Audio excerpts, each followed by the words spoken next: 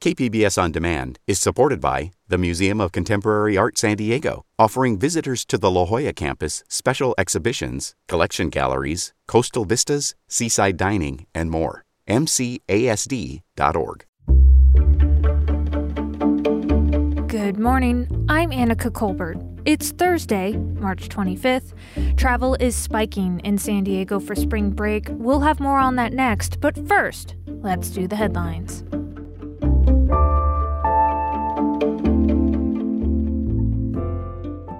Two new cases of the Brazilian variant of the coronavirus have been found in San Diego.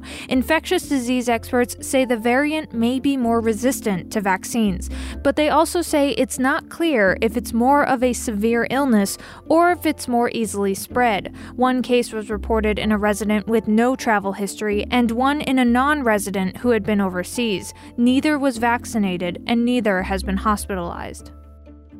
San Diego Gas and Electric says residential customers will receive a break on their utility bills in the coming months, thanks to the state's climate credit program. The credits are expected to reduce natural gas bills by an average of $17 per month. Electricity costs will come down on an average of $34 per month. The California Climate Credit is a state program requiring power companies that emit greenhouse gases to buy carbon pollution permits. The credit on customers' bills is their share of the payments that come back from that state program. A storm system will sweep through San Diego County today with heavy winds expected in the mountains and deserts. Skies should clear up by Friday night, and then it should be getting a little warm over the weekend. From KPBS, you're listening to San Diego News Now. Stay with me for more of the local news you need.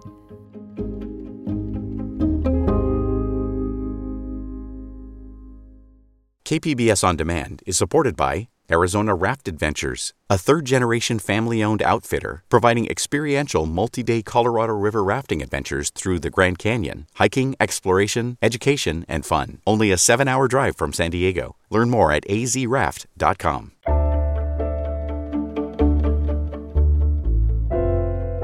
San Diego County public health officials reported 257 new coronavirus infections on Wednesday and 11 additional deaths. Overall, case counts have been relatively low lately, but spring break is now upon us and travel trends are spiking. KPBS's Matt Hoffman reports. Even just looking from month to month, we are seeing an increase of passengers. Travel is up nationwide, and the trend is hitting the San Diego International Airport, too. This past Sunday, officials say they saw their busiest flying day since the pandemic was first declared more than a year ago. In March, there's several different spring breaks happening, so traditionally a popular time to travel. San Diego International's traffic was down 95% last April compared to 2019, but they're making gains. Right now, it's down around 60% compared to this time 2 years ago. And so is the hotel industry. After averaging around 16,000 daily bookings countywide at the beginning of the year, numbers have steadily increased to now around 50,000 daily bookings. It's an improvement, but not comparable to pre-pandemic numbers during this time. While we're not seeing some huge spring break crowds at places like here at Mission Beach, a lot of our local kids are still yet to go on spring break. But local businesses in this area tell me they're starting to see an uptick in customers. We are seeing some tourists from Arizona, like our typical tourists, but it's honestly dropped a lot significantly. Belmont Park is a staple in Mission Beach for tourists and locals. The park's public relations manager, Daniela Bauer, says spring break is typically their second busiest time of the year. In previous years, it would be packed. This year, I don't think it's going to be quite that much. They are expecting an increase over the next few weeks, and because we're now in the state's red reopening tier, amusement parks and baseball stadiums can reopen on April 1st. Belmont Park is doing just that, and preparations are underway to reopen all of the rides here. It's definitely a huge deal for us. CDC health officials are still advising against traveling, warning of a potential surge in cases, especially if unvaccinated people are mixing. If they make that decision to travel again, do it responsibly. And at this point we're a year in. Folks know the individual steps and actions that we can all take. Local officials say there are no quarantine restrictions for traveling county residents coming back, but Supervisor Nathan Fletcher says we're on a good trajectory and wants to stay there. In the next few weeks, we could potentially be seeing more restrictions relaxed. He's reminding those traveling of a statewide advisory. Encouraging Californians to avoid non-essential travel more than 120 miles from someone's place of residence. Fletcher says that advisory also recommends those traveling out of state to quarantine for 10 days when they return. And that was KPBS's Matt Hoffman.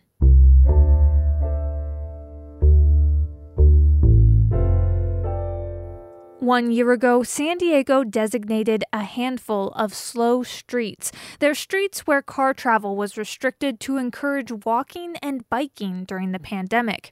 KPBS Metro reporter Andrew Bowen took a look at what's left of the program. It's quiet and peaceful, and it feels like safe. Like if you make a mistake, it won't be bad, you won't get hit by a car or anything. 10-year-old Emma Zakowski says she rides her bike down Diamond Street in Pacific Beach at least every other day. It's more natural. You can just hear the wind in the trees. And other places, it's cars rushing by you. It's it feels scary almost. Last April, when the first COVID-19 lockdown was in full swing, San Diego City leaders sought to open up streets for people to recreate safely. The city put up sandwich boards, noting the streets were closed to through traffic, but open for pedestrians and cyclists. But in recent months, the city has quietly removed all the slow streets except Diamond.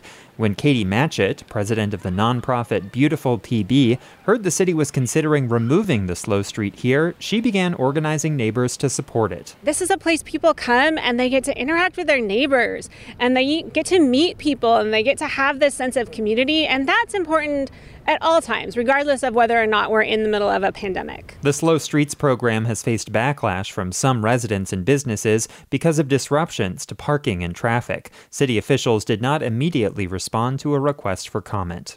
And that was KPBS Metro reporter Andrew Bowen.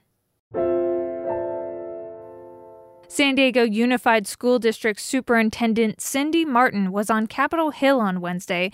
She was getting grilled by U.S. senators during her confirmation hearing to become the next Deputy Secretary of Education. KPBS education reporter Joe Hong has more.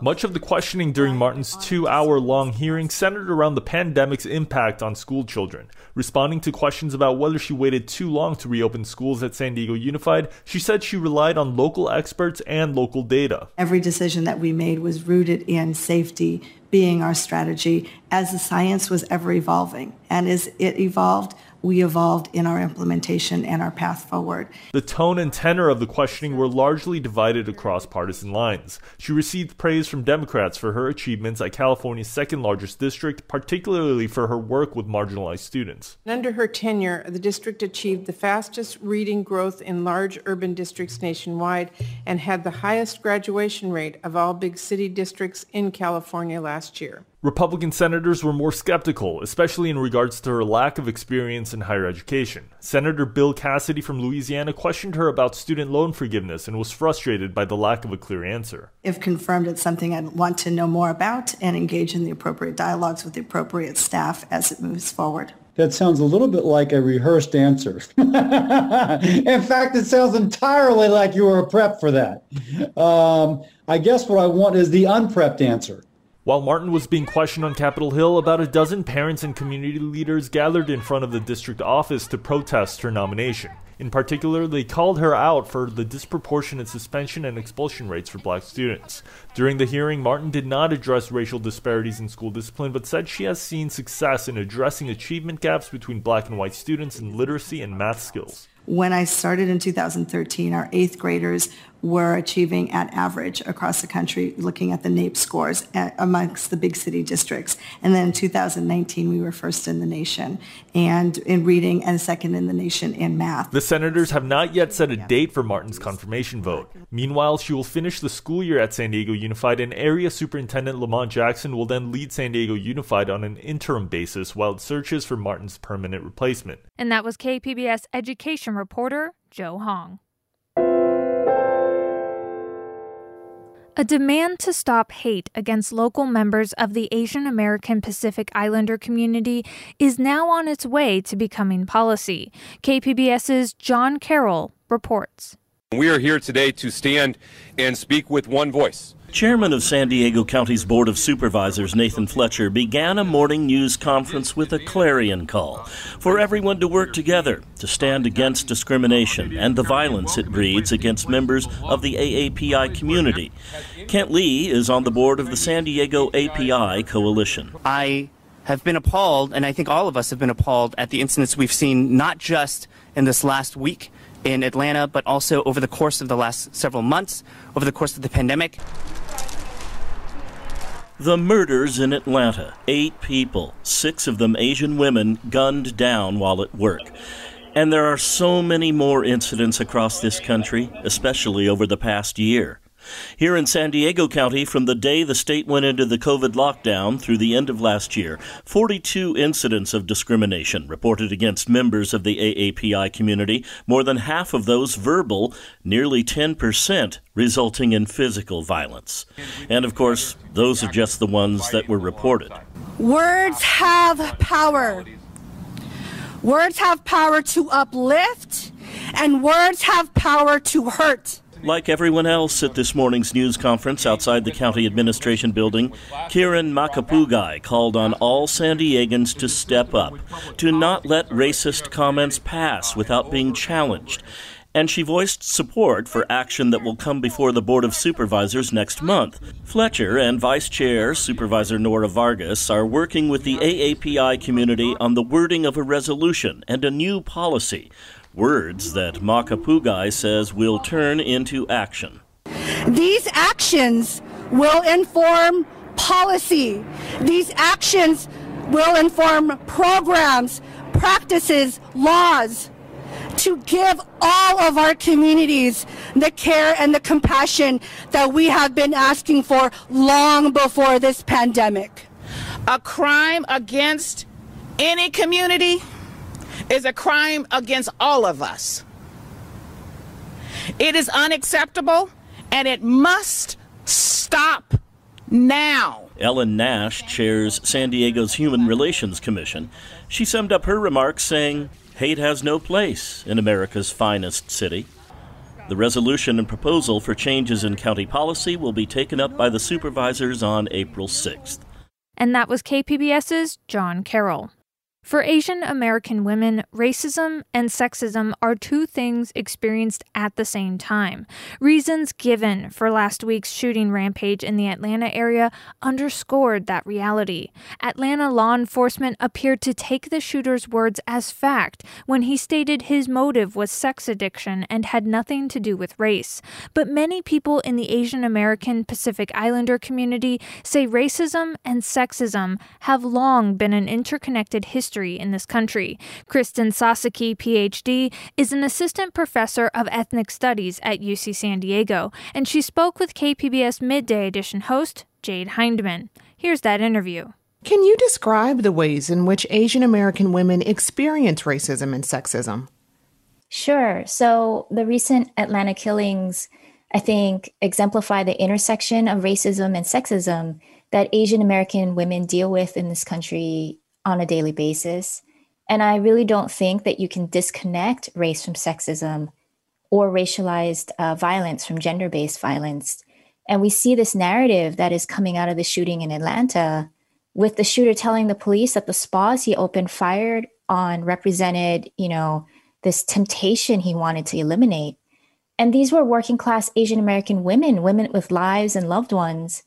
And Long's defense reduces these women to an embodiment of his sin. And this conflation of massage parlors and sex workers without any nuance, I think, is something very specific to anti-Asian racism against Asian women. And have you personally experienced this? I mean, sadly, yes, I have. A lot of times in places, I think, where you least expect it, like while grocery shopping, someone will make a misogynistic comment while I'm, picking out apples or something. So growing up as an Asian American woman, I mean, this is our reality. We are invisibilized in so many different ways. We're viewed as a fetish. an exoticized, eroticized, sexualized object that on one hand is expected to be quiet and on the other is understood as this dangerous temptation. Where does this racialized sexism or racialized misogyny against Asian American women stem from?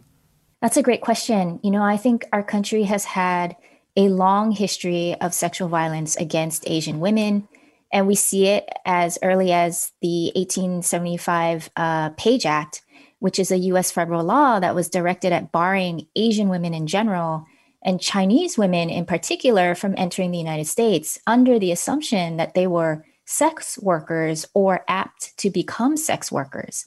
So, this is not something new at all. It's been going on for centuries. And, when you heard police in Georgia say the shooting wasn't about race, but about an alleged sex addiction the shooter said he had, what were your immediate thoughts? I mean, honestly, I thought they're wrong. And my second thought was, I know our community is going to speak out about this. And so, I'm glad we are, and I'm glad we're having this conversation. What do you think of the way the Cherokee County Sheriff's Office responded to the Rampage shooting? The officer said the shooter had a bad day. The same officer's Facebook page revealed racist posts about the coronavirus.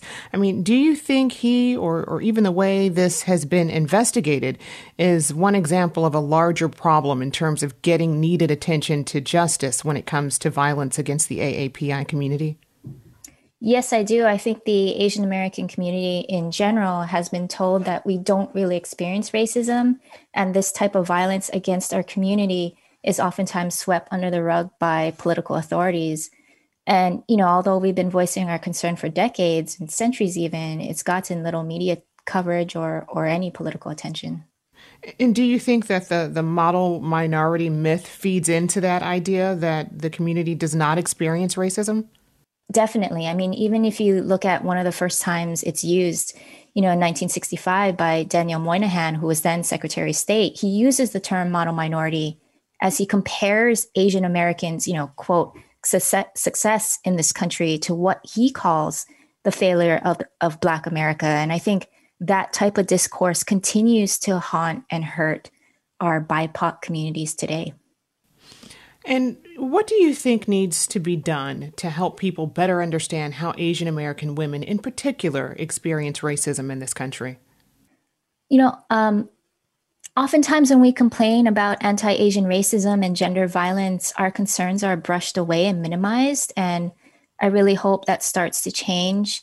And what we need to do is understand the intersectionality of these types of systemic violence against BIPOC communities and Asian American communities and be in solidarity with each other. And for the past year, there's been a lot of media focus upon particular individual acts of violence against our communities with organizations like Stop AAPI Hate, reporting individual acts of violence against Asians and Asian Americans. And this has been a really useful tool. But I think what has also happened is that the ways that this is covered is as individualized acts of violence. And what we need to do is demonstrate that they are really symptomatic of systemic racism and violence against our communities. And how has this history of racialized sexism harmed AAPI women in the U.S.? I mean, I think in general, we are invisibilized, and right now it's impacting our mental health and our ability to feel safe out in the world, out in the U.S. That was Kristen Sasaki, Ph.D., Assistant Professor of Ethnic Studies at UC San Diego. She was speaking with KPBS Midday Edition host Jade Hindman. Coming up, we'll have more on the current recall efforts against California Governor Gavin Newsom. Also, it's been a year since historic marches occurred across Mexico demanding women's rights, and a year since the pandemic hit and slowed the movement's momentum. You're not alone. Your fight is our fight.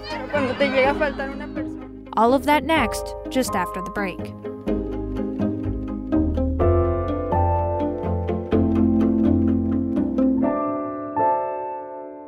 KPBS On Demand is supported by the University of San Diego, offering professional and continuing education courses in the areas of business, education, healthcare, and engineering. For enrollment opportunities, visit pce.sandiego.edu.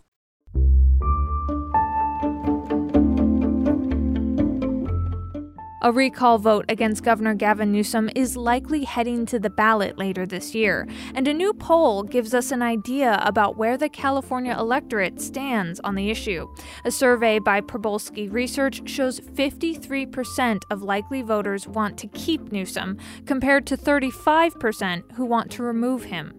Here's the firm's president, Adam Probolsky. That's not really typically a rich environment for canceling someone or for getting them unelected. The poll shows Newsom still enjoys broad support among Democrats and black voters, but Newsom's approval is slipping among Latinx who have suffered disproportionately during the pandemic. Newsom also had higher approval ratings a year ago in the Central Valley. Now, a slim majority of voters say they support the recall. Meanwhile, Newsom's supporters are saying the recall campaign is driven by fringe groups who use anti-Semitic messaging. KQED's politics editor Scott Schaefer reports. Members of the legislature's Jewish caucus say leaders of the campaign to recall Newsom have ties to groups like QAnon and the anti-government far-right organization The Three Percenters. On a virtual press conference Tuesday, San Francisco State Senator Scott Wiener accused recall organizers of hijacking the Holocaust by using images of Adolf Hitler to condemn Governor Newsom's orders around the pandemic. These are people who are extremists. These are people who are peddling conspiracy theories, and these are people who are no friends to the Jewish community. In fact, a few of the lead recall organizers have in the past posted social media images and comments that many see as racist or anti-Semitic. The recall campaign spokesman dismissed the allegations by the Jewish caucus as a hateful political stunt and said the campaign denounces all forms of hate and bigotry. And that was KQED politics editor Scott Schaefer.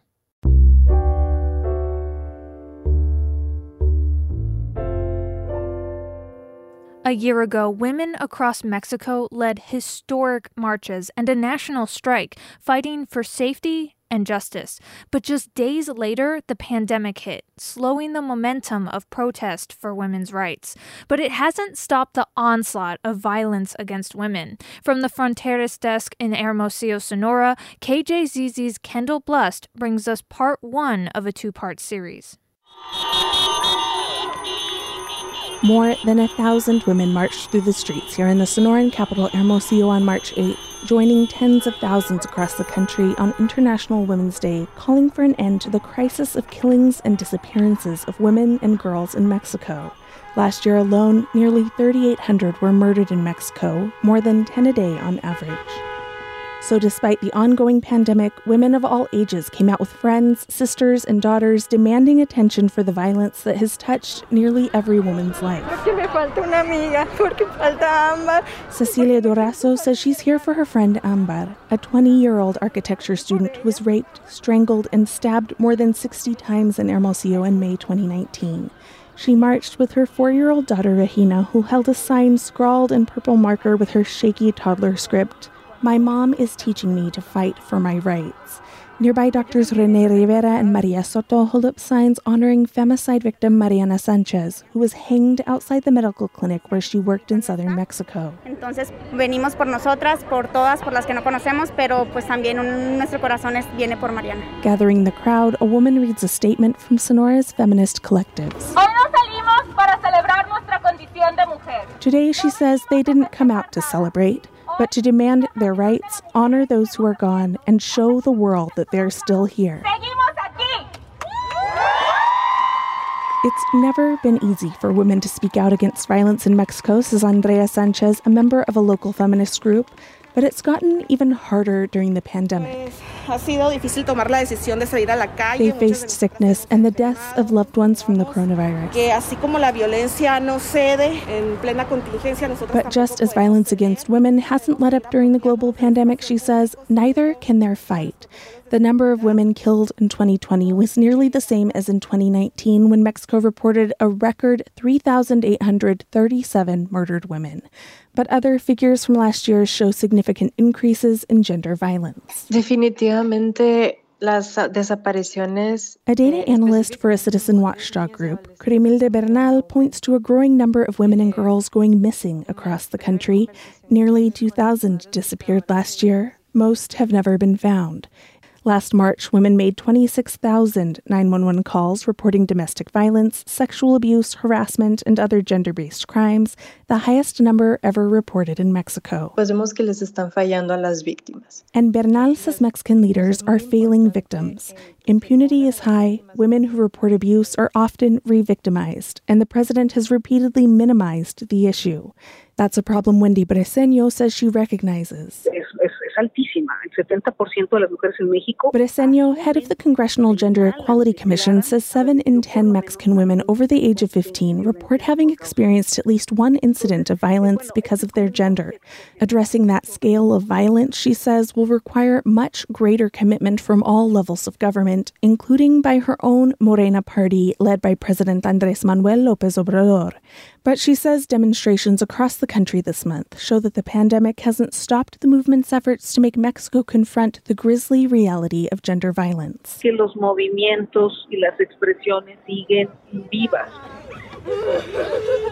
Roaring chants and songs at the Hermosillo March at times fell silent.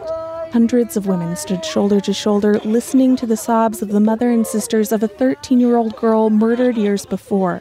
Around them, women embraced, raised their fists, and erupted in shouts of support. You're not alone. Your fight is our fight. Cecilia Durazo, holding her daughter's hand, says those who've lost someone know that coming out in solidarity, shouting and resisting is the only way to create change for women in Mexico. I'm Kendall Blust in Hermosillo. And that was KJZZ's Kendall Blust reporting from Hermosillo.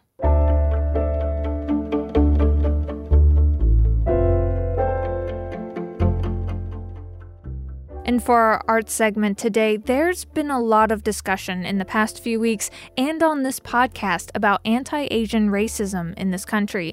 Now, a timely new podcast brings us some historical context. It tells the story of a massacre in LA's Chinatown in 1871. The story is told through the eyes of a young woman who arrives in California as a refugee. It's called Blood on Gold Mountain.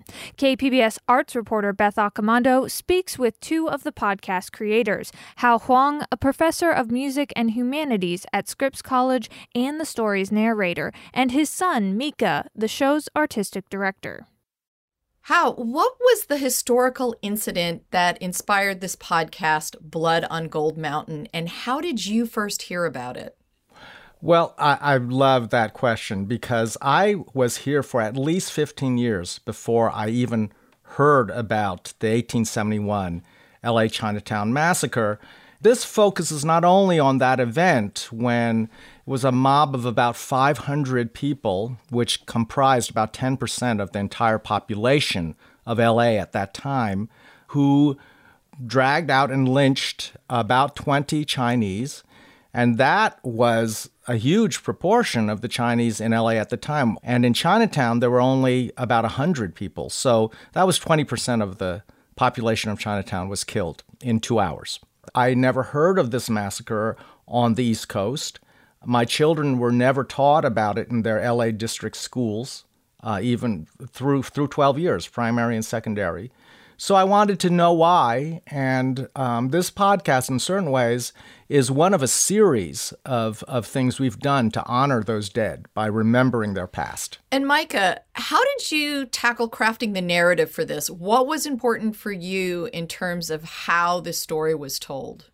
For me, even though I have so much reverence for the tragedy of the deaths that are involved in the massacre, I felt like the lives of the characters were at least as important from the point of view of somebody looking at it over this long span of history. I really wanted to bring to life really vibrant and, to my mind, realistic Chinese American characters whose personalities and the experiences that they talk about in the story are based on a combination of historical information that I've gathered through research, but also family stories from people who I'm very close to, having to do with the refugee experience, having to do with being an immigrant in the United States, and also, unfortunately, having to do with racist violence and hostility here. You see, Chinese in this country live outside the law. We can't speak to a judge unless it's to accuse another Chinaman, Indian or Mexican, of a crime. That means any Gweilo can bring down the law on us at any time. And the claim jumpers would almost certainly enlist the sheriff's help to run us out of town. I got to listen to the first podcast. I like that it's not strictly about the massacre, that you bring us in first through the characters and developing this whole sense of what life was like for those people at that time. The story of the massacre is a very, very fast-moving, violent story, and it's all, I think Dad called it a blood and guts kind of sequence. It's very horrific, but the sequence of events leading up to the massacre, which has a lot to do with the characters and their decisions and their actions. There's a love intrigue. There is like a conflict between these two gangs who are struggling for control over Chinatown. And this woman, Yat Ho, is just right in the middle of it all. It's like she's thrown into this crazy situation without even knowing ahead of time. And so I really felt that the more that we could give background and the more that we could give a sense of what was going on with her and with her brother and with some of these other characters who we're going to meet, the more the story would feel real and feel engaging. I understand this all started in 2019, this project. So how did current events at that time influence the creation of the podcast? You know, this was at the time when a lot of consciousness about racism was raised by Black Lives Matter, but also it would just felt like the right time to find out the local history. Why was it neglected? I think this is something that's really pivotal to understanding race relations. Why do we neglect or even in certain ways erase the memory of something that happened in LA, which was the bloodiest race riot on the West Coast? This podcast debuts this week, and this is right on the heels of the incident in Atlanta where 8 Asian women were killed. How can looking at the past and this historical event help inform how we look at what's going on right now? I mean, it relates in certain ways to personal histories. I myself grew up in a racist little town in New Jersey where the sheriff and mayor were publicly members of the KKK. So I have some inkling about what pervasive racism does. And I think one of the things that really is sad to me is how it has not stopped. In many ways, I think that it's COVID, but also there's been this kind of suspicion of Asians in America ever since the first Asians came here. And so we're trying, I think, to counter that by emphasizing humanity, because by denying the humanity of others, we destroy our own humanity. And everybody winds up less than. If I may add just one more kind of detail that connects the time of the massacre to now, both in the early 1870s and now are times when there's a lot of economic and social insecurity in the United States and California. And also in both cases, we have had public figures, most recently former President Donald Trump, but back then soon-to-be California Governor Leland Stanford, who have publicly made statements about the inferiority or the dangers posed by Chinese or Asian immigrants. And I think history kind of moves in these cycles sometimes, and it's very much by being conscious of the cycles as they've happened in the past that we can get a handle on what's happening now and what we are trying to do about it. And Micah, can you talk a little bit about the sound design for this and the music that was created?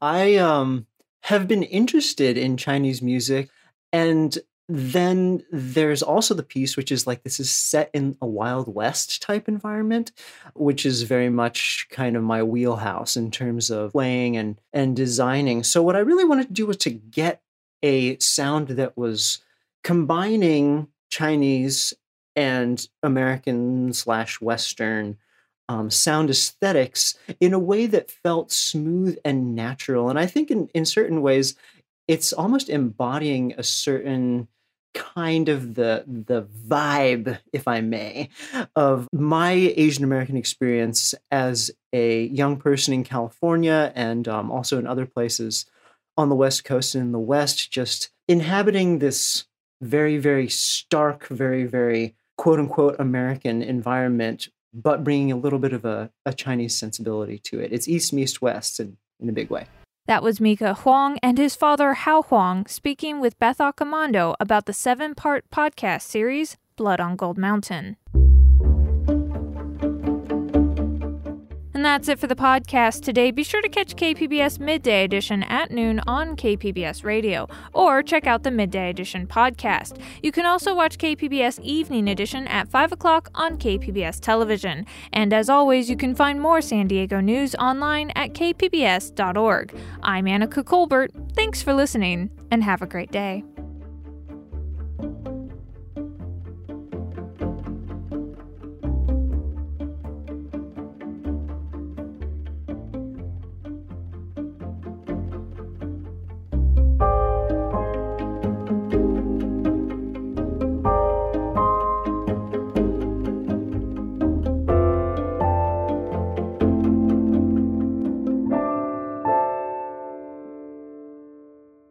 KPBS On Demand is supported by Arizona Raft Adventures, a third-generation family-owned outfitter providing experiential multi-day Colorado River rafting adventures through the Grand Canyon. Hiking, exploration, education, and fun. Only a 7-hour drive from San Diego. Learn more at azraft.com.